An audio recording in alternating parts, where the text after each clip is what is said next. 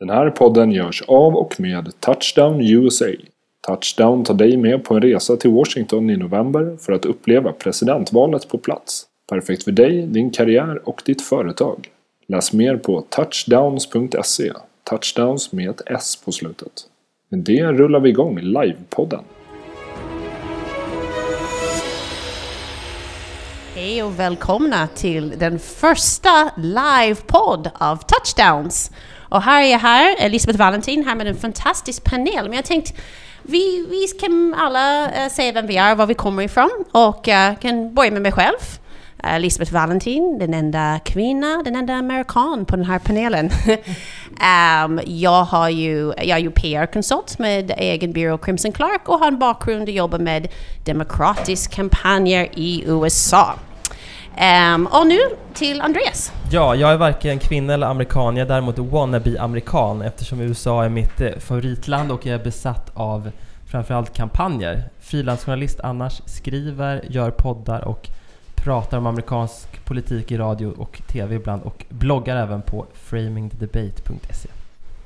Hej, jag heter Mattias Tengblad och är entreprenör sedan ungefär 1 år tillbaka. Och det är för att jag älskar digital förändring och har hållit på med det en massa i lite olika sammanhang. Dels i spelbranschen ett antal år. Jag var i musikbranschen under 5 år när Spotify lanserades i Sverige och jobbade på Universal Music.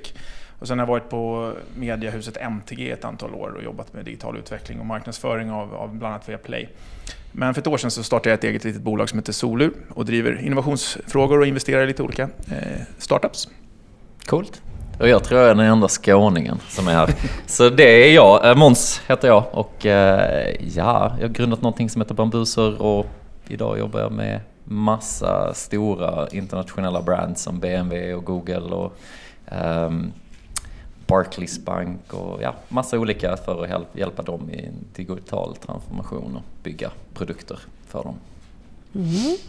Och vi är här för att prata digitala kampanjer, vilken är ju högaktuellt nu i USA och hur det går i valkampanjer där borta, hur man använder sociala medier, digitala verktyg. Men allt som vi pratar om är också så intressant för hur man kan applicera det till vår vardag här i Sverige, till våra kampanjer här och hur man kanske inte bara lockar väljare men lockar kunder eller lockar målgrupp, så det är väldigt spännande ämnen. Men varje gång man pratar om digitala kampanjer, sociala medier, framförallt nu i år, alla pratar om en sak, vilken är Mr. Donald Trump. Och hans berömda Twitter-konto som han skriver själv för det mesta och har, jag ska se om jag har den senaste siffran, 7,7 miljoner folk som följer honom på Twitter. Och jag vill få era reaktioner här på Trump och Twitter. Trump är ju den perfekta personen för Twitter. Det är liksom match made in heaven eller hell, hur man nu ser på det. Därför att han är ju en person som absolut inte vill prata om politik. Utan han vill gå till personangrepp, han vill hålla på med catchphrases. Och då är ju Twitter perfekt. Så han är som gjord för det här. Samtidigt är det så att mycket av det han säger nu kommer han kanske få äta upp i november. Därför att det är en väldigt liten del av befolkningen som röstar nu. Det är de mest hängivna i det republikanska partiet, ungefär som att alliansen i Sverige skulle välja en partiledare och nu var det bara pingstvänner i Jönköping som skulle få komma till tals. Lite så är det ju. Så därför kan det vara mycket av det han har tweetat nu som finns svart på vitt, även om han är expert på att förneka att han har sagt sånt som han har sagt, som kan komma tillbaka och bita honom i svansen om ett drygt halvår. Det var en bra utläggning. Jag tror att framgångsfaktorn här är att, som var inne på, han har valt en kanal som passar hans sätt att uttrycka sig på perfekt. Och det är lite grann poängen, tror jag, ofta i digital marknadsföring. Det finns otroligt mycket valmöjligheter och få har provat allt och det är svårt att prova allt och man har inte tid att prova allt. Så det gäller lite grann att tänka efter var någonstans, tror jag, med mitt sätt att kommunicera att jag passar bäst. Och det finns ett gäng bra exempel på det där såklart genom historien. Men det är också intressant hur det förändras över tiden. Att Donald Trump lyckas med Twitter nu behöver inte betyda att en svensk politiker lyckas med det i höst. Dels för att han kanske inte riktigt är relevant på Twitter, men också för att Twitter kanske inte är lika stort i den här regionen. Och det är mycket så här komplexa val man måste göra när man väljer sina kanal. Och sen är det alltid lätt att liksom plocka fram de här godbitarna där det faktiskt gick bra. Jag kan tänka mig att det finns en del amerikanska politiker som också har satsat på Twitter som inte alls gick lika bra. Det finns ju en amerikansk politiker som heter Anthony Weiner som hade en förkärlek storlek för att tweeta bilder på sitt eget könsorgan, och det var ju kanske inte helt lyckat, så att Twitter kan ju även användas för att förstöra både sig själv, sin karriär och förtroendet man eventuellt hade hos sin fru. Nej, men alltså det känns ju väldigt Trump, och det är väl väldigt nice att han gör det helt själv och rakt ut, och det är väl liksom det mediet egentligen är gjort för att hantera det liksom. Väldigt genuint och äkta på något sätt. Det är nice. Om ni skulle gissa, det var lite inne på det, den nästa Twitter-grej för en kampanj om 4 eller 8 år, vad tror man använder istället? Vad tror du utvecklingen går på där? Det är ju givet Bambuser såklart, man livestreamar sig själv på något listigt sätt, eller hur? Nej, men alltså, absolut, livestreamingen är väl liksom bara en del av alla, men formerna för det är väl ganska lika. Det är text, bild eller video eller direktsändning. Det är väl de alternativen man har kvar liksom fortfarande. Sen om det är 140 teckens gräns eller om man skriver mer, det får framtiden utvisa, tror jag. Jag tror att sociala medier överlag, det måste paras ihop med någonting annat för att bli riktigt framgångsrik. Det är ingenting som kan stå för sig själv. Det är lite som aromat när man lagar mat, en smakförstärkare.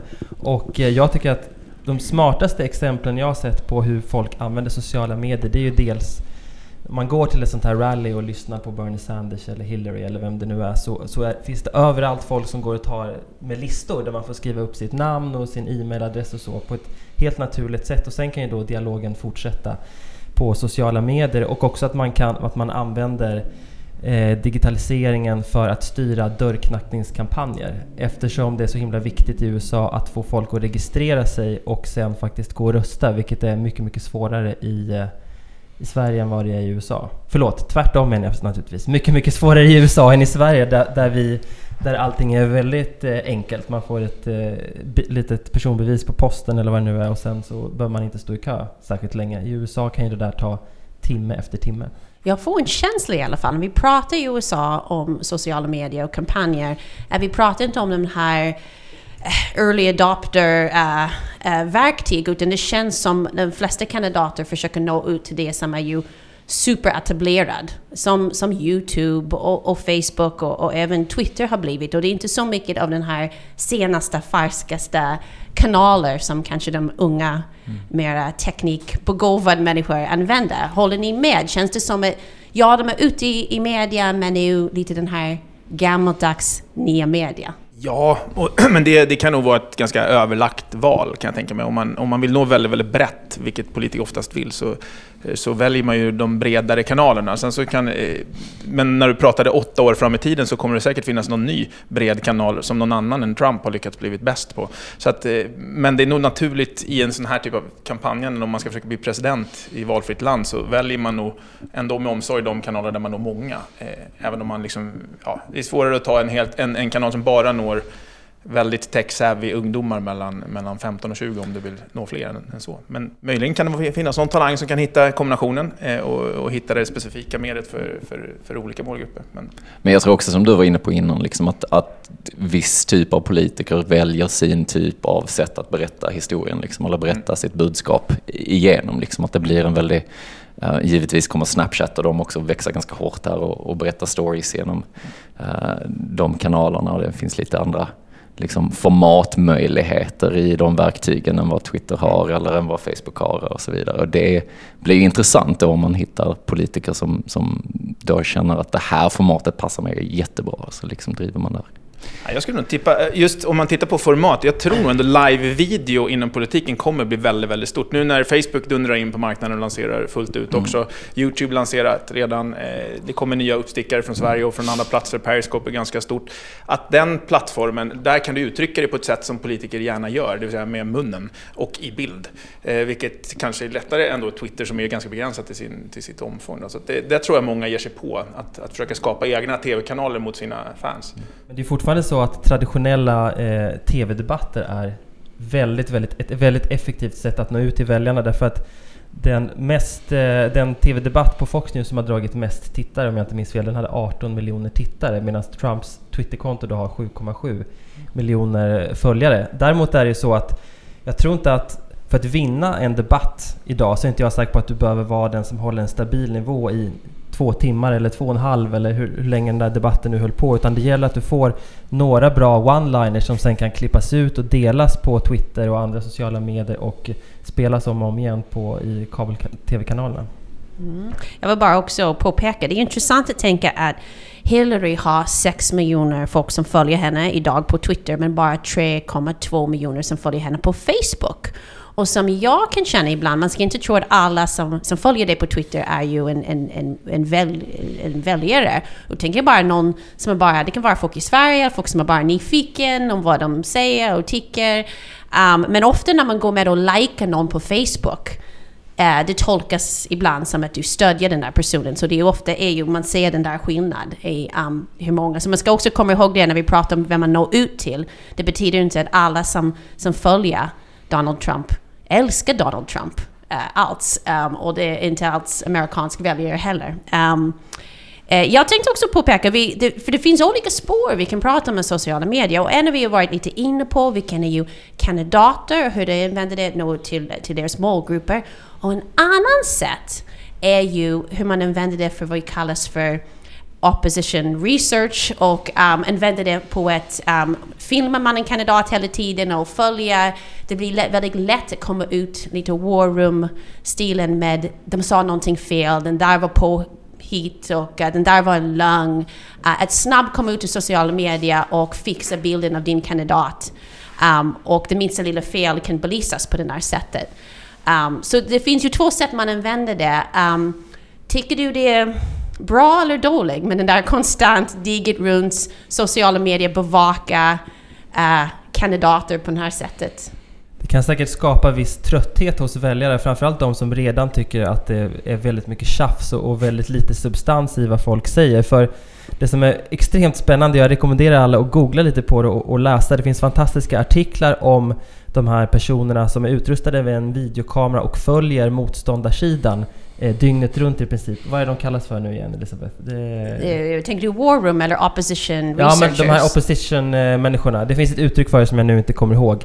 Men det betyder då att om du och jag är motståndare så skickar jag ut någon praktikant att följa dig överallt dit du går. Så fort du öppnar munnen och råkar säga minsta lilla oövertänkta sak så finns det på band så att säga, och sen kan man tweeta ut det eller hur man nu ibland kallar man det för Black Ops. Just det. Den där Black Operations. Men jag menar, det är klart att det kan ju vara väldigt effektivt att använda det i någon tv-reklam eller någonting, men om man håller på och hackar för mycket på motståndaren och gör det hela tiden med saker som är ganska oväsentliga, så tror jag att folk tröttnar till slut och sen lyssnar de inte den gången som det faktiskt är någonting väsentligt. Alltså jag tror det fina med den där ständiga följbarheten någonstans, det är ju liksom att man på ett helt annat sätt kan lära känna individen och människan och liksom hur den är även när den inte står framför den traditionella tv-kameran.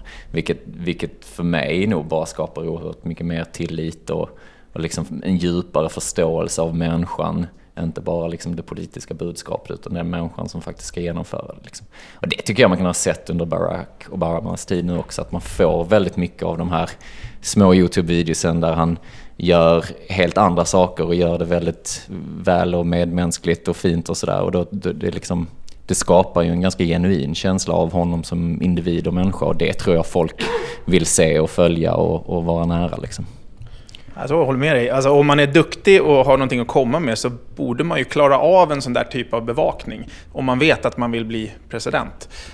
För att då är det ju liksom heltidssysselsättning och göra rätt saker och göra dem på rätt sätt. Så har du den rätta liksom inställningen och den attityden du vill framföra, så borde ju det lysa igenom. Sen om du gör tabbar så håller jag med dig 100%. Jag menar, om det är massa små tabbar som alla gör hela dagarna, så är inte det någon större fara sannolikt. Och då kan det kanske varit värre förr, skulle jag tippa, när man låg och researchade under radarn, och sen när det verkligen grävdes fram någonting riktigt, då smällde det på ordentligt i stormedia, och då var det svårare att parera liksom. Och det gör ju lite, jag tror verkligen vi är en brytningstid där. Alltså man ser ju de här små misstagen ibland, och så finns det åtminstone, kan jag uppleva att min generation, ja men det gör ju alla människor, det är en mänsklig beteende, till och med liksom tillitsgivande. Den människan som aldrig gör ett misstag, den är svår att tro att den verkligen existerar, och är det på allvar, och är det den äkta bilden och så vidare. Jag tror att de här små misstagen, det gör vi, och så länge man är ödmjuk och sårbar i det där och säger att ja men det där var fel, så tror jag att det liksom finns det är ju så man bygger traditionella relationer med nära och kära också. Liksom. Så att det tror jag bara är viktigt att se.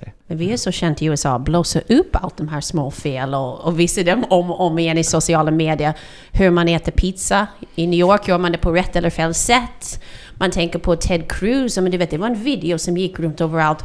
Bara en liten så här stund med hans 6-åriga dotter när hon vill inte kramas. Och det är liksom en mänsklig stund. Pappa och en liten trött och bråkig barn. Men ändå blev det någon så här, du vet, tittare-hit. Och den där känslan att hela deras liv är ju bevakad på något sätt. Jag vill komma in till någonting. För vissa tänker att i USA att vara en kandidat, och det kommer till den här bevakningen också, det är nästan som att vara en kändis, att vara på en dokusåpa. Och den här med kandidater och kändisskap, hur det flyter ihop.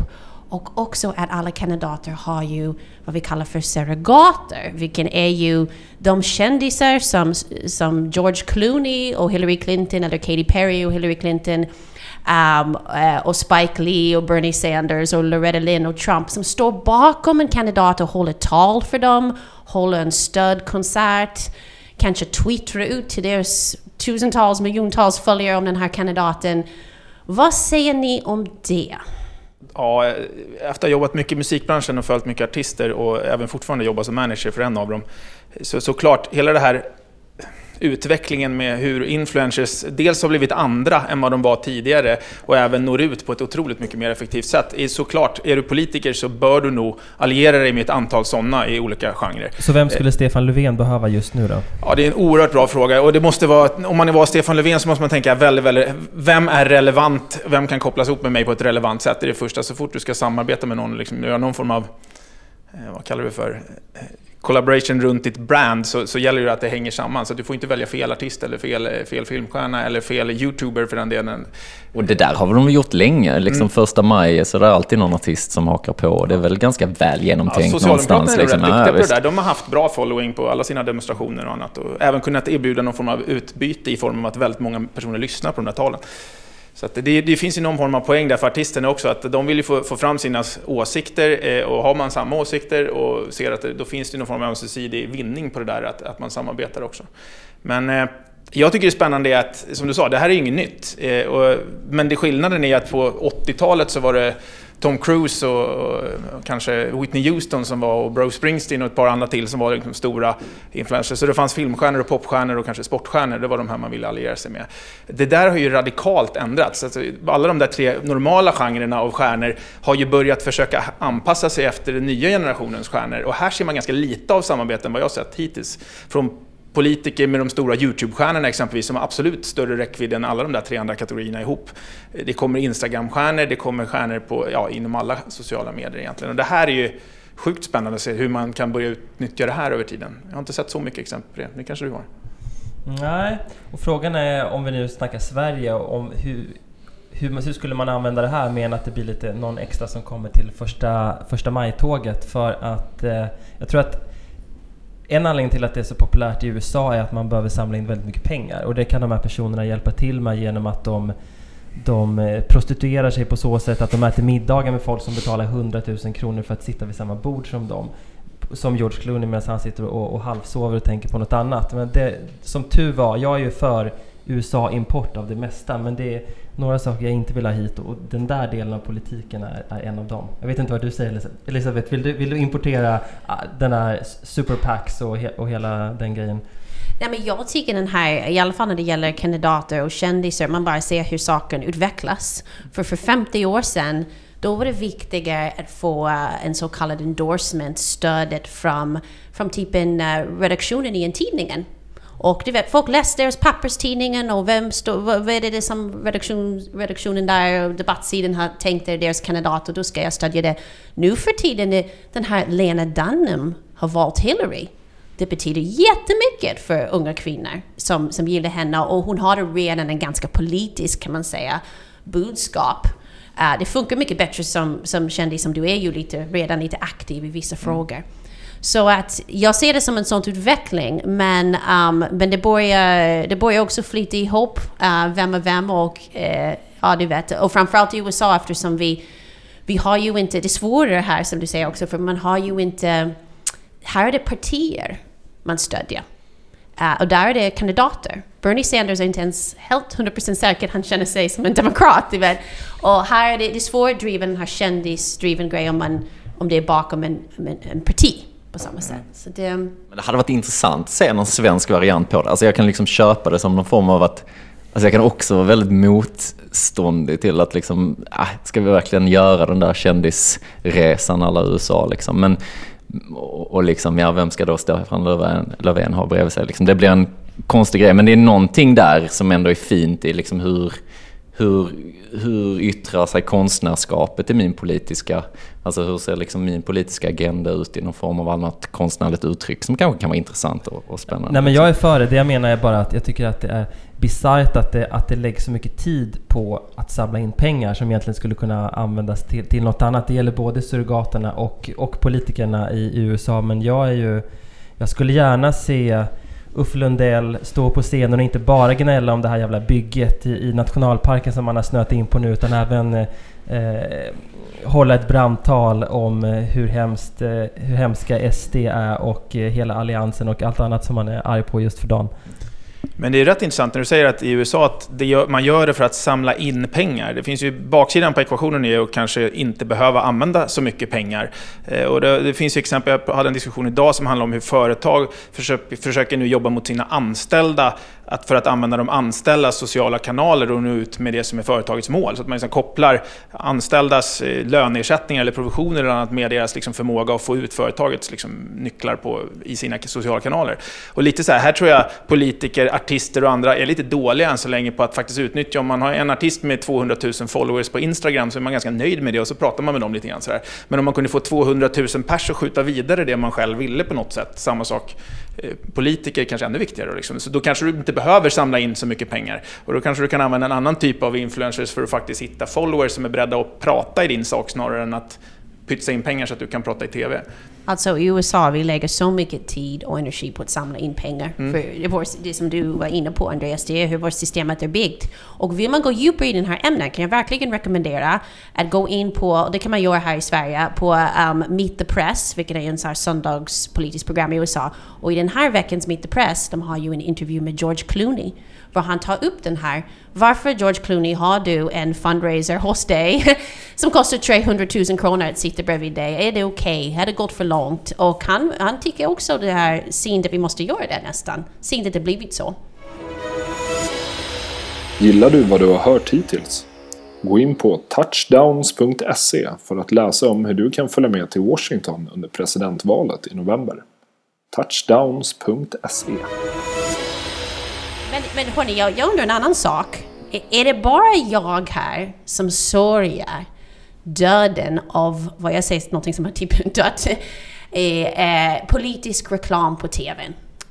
Förut var det så här att alla kandidater lagt massor pengar på vem har den vassaste politiska reklam, och det var så bra för alla av oss i kommunikationsbranschen för det är bra håll oss ja, du vet, i liv att det blev så. Men nu för tiden när först flyttade det över till de gör kanske lite mer webbreklam och sen är det typ dött upp eftersom folk inte är hemma och tittar på tv i samma utsträckning. Det finns ju politisk reklam, men förstår du, det inte har den här betydelse att man väljer kandidat på grund av den här reklamen. Har ni också märkt det? Har det samma hänt i Sverige? För ni också har politisk reklam här där i slutspurtet. Jättesvårt att jämföra. I Sverige är vi väl när det gäller politisk tv-reklam där ni amerikaner var för 40 år sedan, om man ska vara snäll. Ja. Men jag vet inte riktigt om jag håller med dig. Jag tror att tv-reklamen fortfarande är jätteviktig och att den delas ju också ganska mycket i sociala medier när det har kommit någon som är väldigt bra eller väldigt dålig.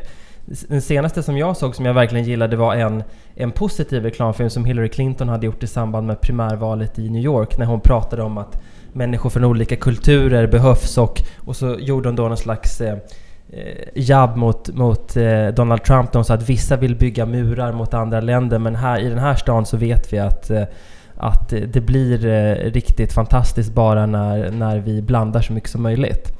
Och så att jag tror fortfarande att det har betydelse, men den har inte samma särställning som förut eftersom det finns så många andra kanaler och nå väljarna via. Jag tror liksom det blir Alltså jag har sett liksom den här utvecklingen ganska nära, framförallt hur mycket bambuser som tjänst användes och direktsändas under Egypten och Syrien och så vidare, och de motståndsrörelser som fanns där. Och det som var oerhört intressant att titta på i Egypten specifikt är ju liksom den typ av politisk rörelse eller den motståndsorganisation som finns där alla från dag ett har klivit in med liksom accessen till sina egna mediekanaler. De kan kommunicera individuellt var och en och så vidare.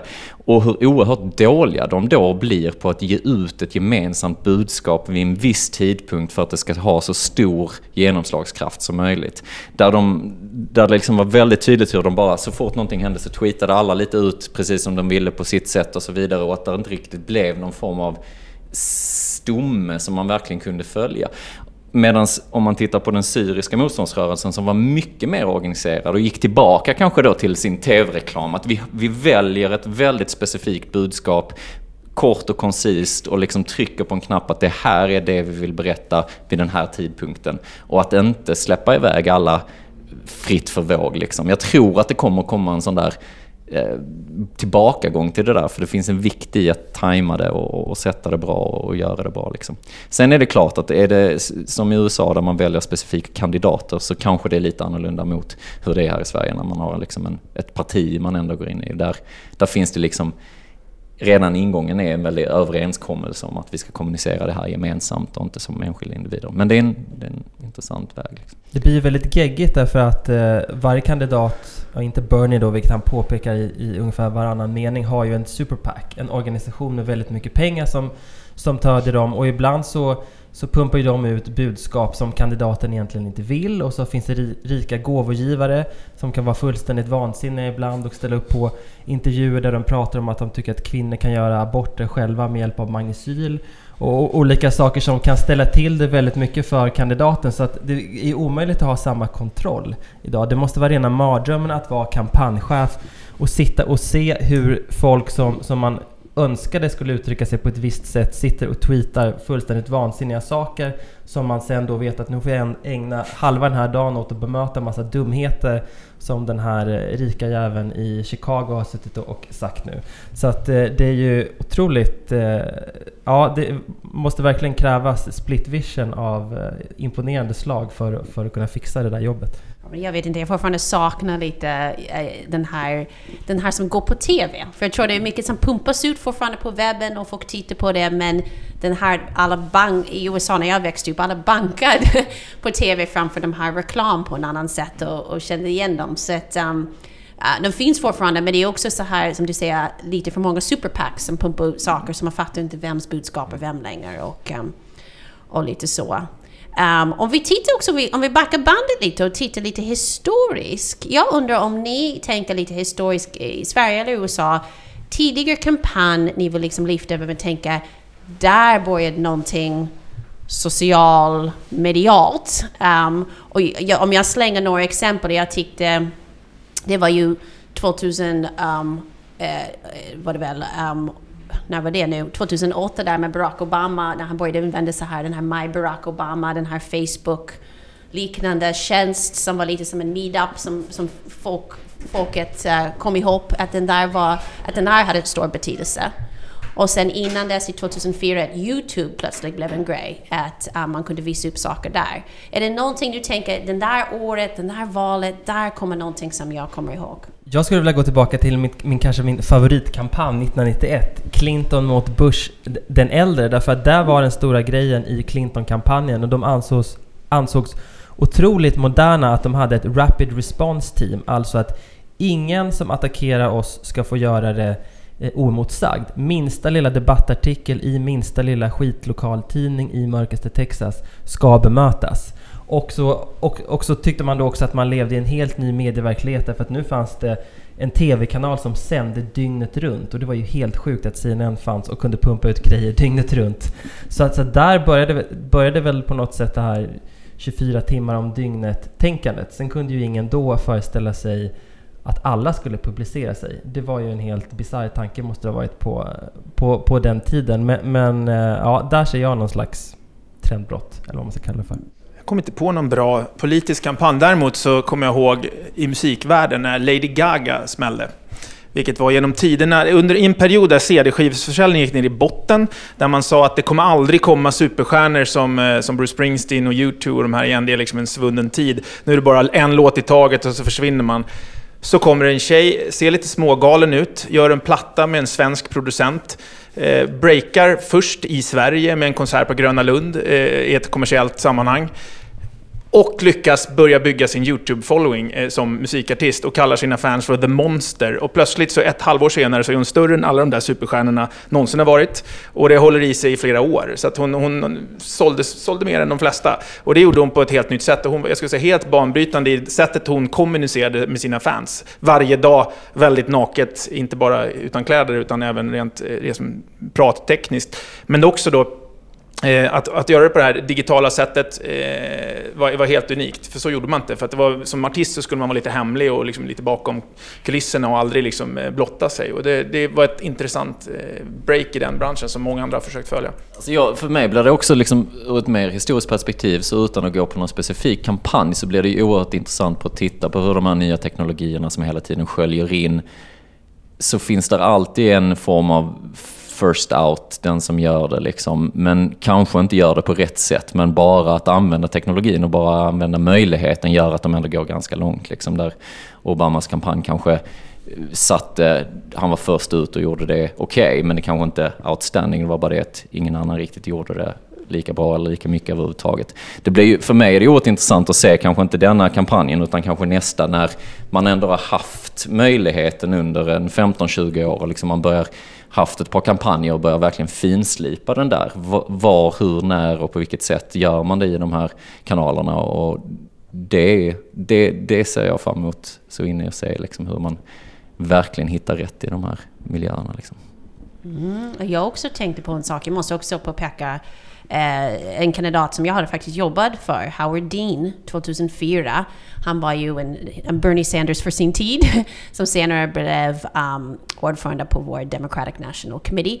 Men han var den första kandidat som använt en vanlig webbsida att samla pengar, det var inte så länge sedan, från vanliga väljare som gav $10 här och $20 här, och vad den där för revolutionär grej. Och man glömmer bort, det var inte så länge sedan. Och inte så länge sedan som alla de här kandidater skaffade Twitter för första gången. Det känns som, vi pratar om lång historia, men inte så långt. Vi går så långt som du gick till 90-talet, men inte så. Men var det inte så med Howard Dean också att, som du säger, han var väl först med det där, men att tekniken var inte riktigt mogen, så att sajten kraschade hela tiden och massa sådana där tekniska problem som Obama då slapp, eftersom det hade gått ytterligare 4 år. Och jag tycker också en rolig utveckling inom kampanjvärlden är ju, så jag ju som sagt har ju erfarenhet mycket från den här med 2004, 2008. Och där var de här webbkillarna som jobbade med social media, de var ju typ sin eget grupp som var inte riktigt med i den här strategiska diskussionen, som var inte riktigt med när man utvecklade strategin, utspel, liksom smutskastning, allt det där. De höll sig separat och sen kallade man in de här grabbarna när man ska väl utföra någonting. Och det känns som den där har ju förändrats. Den där har blivit så integrerad i USA i valkampanjen. Vi pratar inte om vilken spännande online-grej de gjorde eller offline, utan det blir mera, håller ni med? Det blir mera... Ja, absolut. Det måste vara så. Det är bara att titta på mediekonsumtionen, hur folk faktiskt använder. Så att det är ju mer, om det var 10% av verksamheten för 5 år sedan, så är det ju åtminstone 50% nu. Så att, och det lär ju bli mer över tiden. Så att det vill ju till också att de som är i toppen förstår sig på det digitala, därför att Dagens Nyheters chefredaktör blev för inte så länge sedan ifrågasatt i något sammanhang, och då sa han att men den artikeln var ju inte publicerad i papperstidningen, den fanns bara på hemsidan. Och det säger väl en del om var han står när det gäller det digitala. Och har man det synsättet, så då tror jag inte att det blir som i de här kampanjerna som du var inne på, utan då tycker man att de digitala, det är de här Jolt Cola-killarna liksom, som sitter i sitt eget rum och som får sköta sitt lite vid sidan av. Det funkar nog inte riktigt. Och jag är ju så nyfiken nu när vi har några experter här om framtiden och vad blir det nästa bambuser eller spännande tjänst som alla kommer använda, om ni ska spåna eller gissa. Det kanske inte är helt utvecklat ännu, men vad skulle det vara för verktyg och grej som skulle få folk att vinna valet om 4 eller 8 år? Mycket bra fråga. Jag tror som politiker så kan man nog, om man vill förutspå det där, ska man nog titta på lite andra ställen än i sin egen lilla värld för att leta om vad som är på väg att hända. Det kan ju vara så att om man lyckas tajma en lansering av nya Facebook här som kommer om 2 år, om det är val om 4 då, så är man den första som gör något riktigt fett i det här nya mediet så kan man vinna väldigt mycket poäng i det. Själv tror jag mycket att från att ha varit text och det har varit bild och att nu video blir live, jag har väldigt svårt att säga att inte de här nya poppande video-live-tjänsterna skulle vara en väldigt viktig del i de här typerna av kampanjer om ett par år.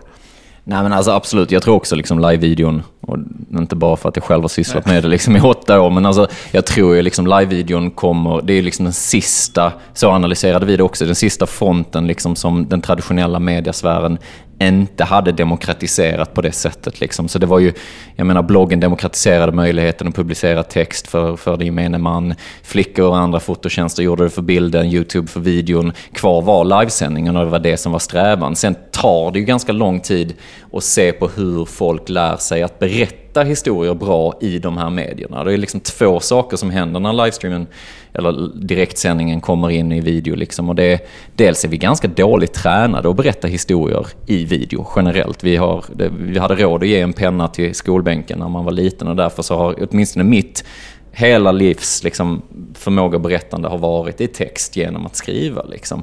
Så förmågan att berätta i ljud och bild och dessutom göra det live är ju liksom en helt annan möjlighet. Men titta på dem som är barn idag och den generation som kommer, som alltid har access till en kamera och alltid har en möjlighet att sända ut och så vidare. De kommer ett helt annat formspråk och möjlighet i det där. Och även när vi har jobbat gentemot den traditionella mediasfären så har ju liksom live-videon är ju nästan en helt annan personlighetskravspec. Om du ska göra en direktsändning då behöver du vara extrovert och utåtriktad, improvisatorisk och liksom få ett gå i det, medans mediasfären oftast bygger mycket på djupt analytiska, introverta journalister som gillar att sitta och kuckelura lite. Alltså, det blir ju en liten sån jättestor skillnad. Så den blir intressant att se hur den utvecklar sig över de närmsta 4-5 åren. Liksom. Jag är bara glad att det här inte har slagit igenom i Sverige än, för jag kan inte tänka mig något värre än att se Stefan Löfven och Anna Kinberg Batra 24 timmar om dygnet. 2 riktiga sömnpiller. Nej, men jag tror nu när vi nästan ska sluta den här samtalet, man nästan kommer tillbaks till början i mitt svar, vilken är ju, jag tror framtiden är ju som Trump, att kandidaterna i alla deras social mediekanaler måste göra mycket själv. Du vet, det är väldigt vanligt tills Trump kom att det var ju inte, det är någon annan som jobbar för dig som skriver under ditt namn i alla de här kanaler, och Trump har gjort det så man måste vara personlig och autentisk. Jag kommer ihåg Hillary Clinton fick mycket kritik när hon försökte med lite humor ha någon så här 10 i topp, lite BuzzFeed liknande lista på hennes hemsida eller i hennes social mediekanal som var så här 10 anledningar varför Hillary Clinton är som din abuela, din mormor på spanska, och som en försök liksom vara lite rolig och nå ut till latinos, och det gick föll helt platt. Och då det blir så platt också om det inte kommer från dig själv och du inte riktigt har några bra jämförelser om varför du är, utan någon annan skriver det för dig. Du har en jättepoäng där. Jag tror det där gäller ju väldigt mycket kring olika... Om man är stjärna som politiker idag med de medier man har varit van vid, så krävs det väldigt mycket att ta sig in i nästa generations media. Det där gäller även nya stjärnor. Jag jobbade på MTG, så när vi startade upp eller investerade i Splay, så satt vi mycket och tänkte... Så en idé vi hade var att men nu ska vi ta alla de här modebloggtjejerna som är så stora i sina bloggar och göra YouTube-stjärnor av dem. Det borde ju vara bra. En YouTube-kanal med fashion-tv, det borde ju funka. De har massa followers. Så försökte vi få igång. Vi la rätt mycket resurser och vi fick fina inspelningar. Kameramännen var duktiga. Men de här tjejerna generellt sett var ganska ointresserade av att göra en video varannan dag, som man behöver göra om man ska bli stor på YouTube. Så att blev inte deras med. Det funkar inte. Det föll ganska platt, och så fick de tillbaka. Sen kom Instagram, vilket blev deras räddning. För då hittade de en kanal som funkar perfekt för det de var bra på. Och det där tror jag kan bli både fallet för en del tråkiga politiker som inte har förmågan att stå framför kameran hela dagarna, och också så att säga möjligheten för ett ny generations politiker som har den förmågan. De kommer sopa banan här om 5 år. Hörni, måste nästan runda av här snart. Men jättetack till er. Vilken spännande samtal, och ni som lyssnar där hemma. Du har lyssnat till mig, Elisabeth Valentin, här med den alltid fantastiska Andreas Utterström, om jag uttalar det korrekt. Mycket bra. Utterström. Och då har vi också Mattias Tengblad och Måns Adler. Vilken panel och vilken spännande fråga, och det kommer säkert bli ännu mycket av den här framöver. Så jag vill tacka er för det. Tack. Tusen tack själv. Den här podden gjordes av Touchdown USA. Touchdown anordnar en resa till Washington i november där du kan lära dig mer om USA, näringsliv, politik och få följa presidentvalet på plats. Touchdowns.se med ett S på slutet.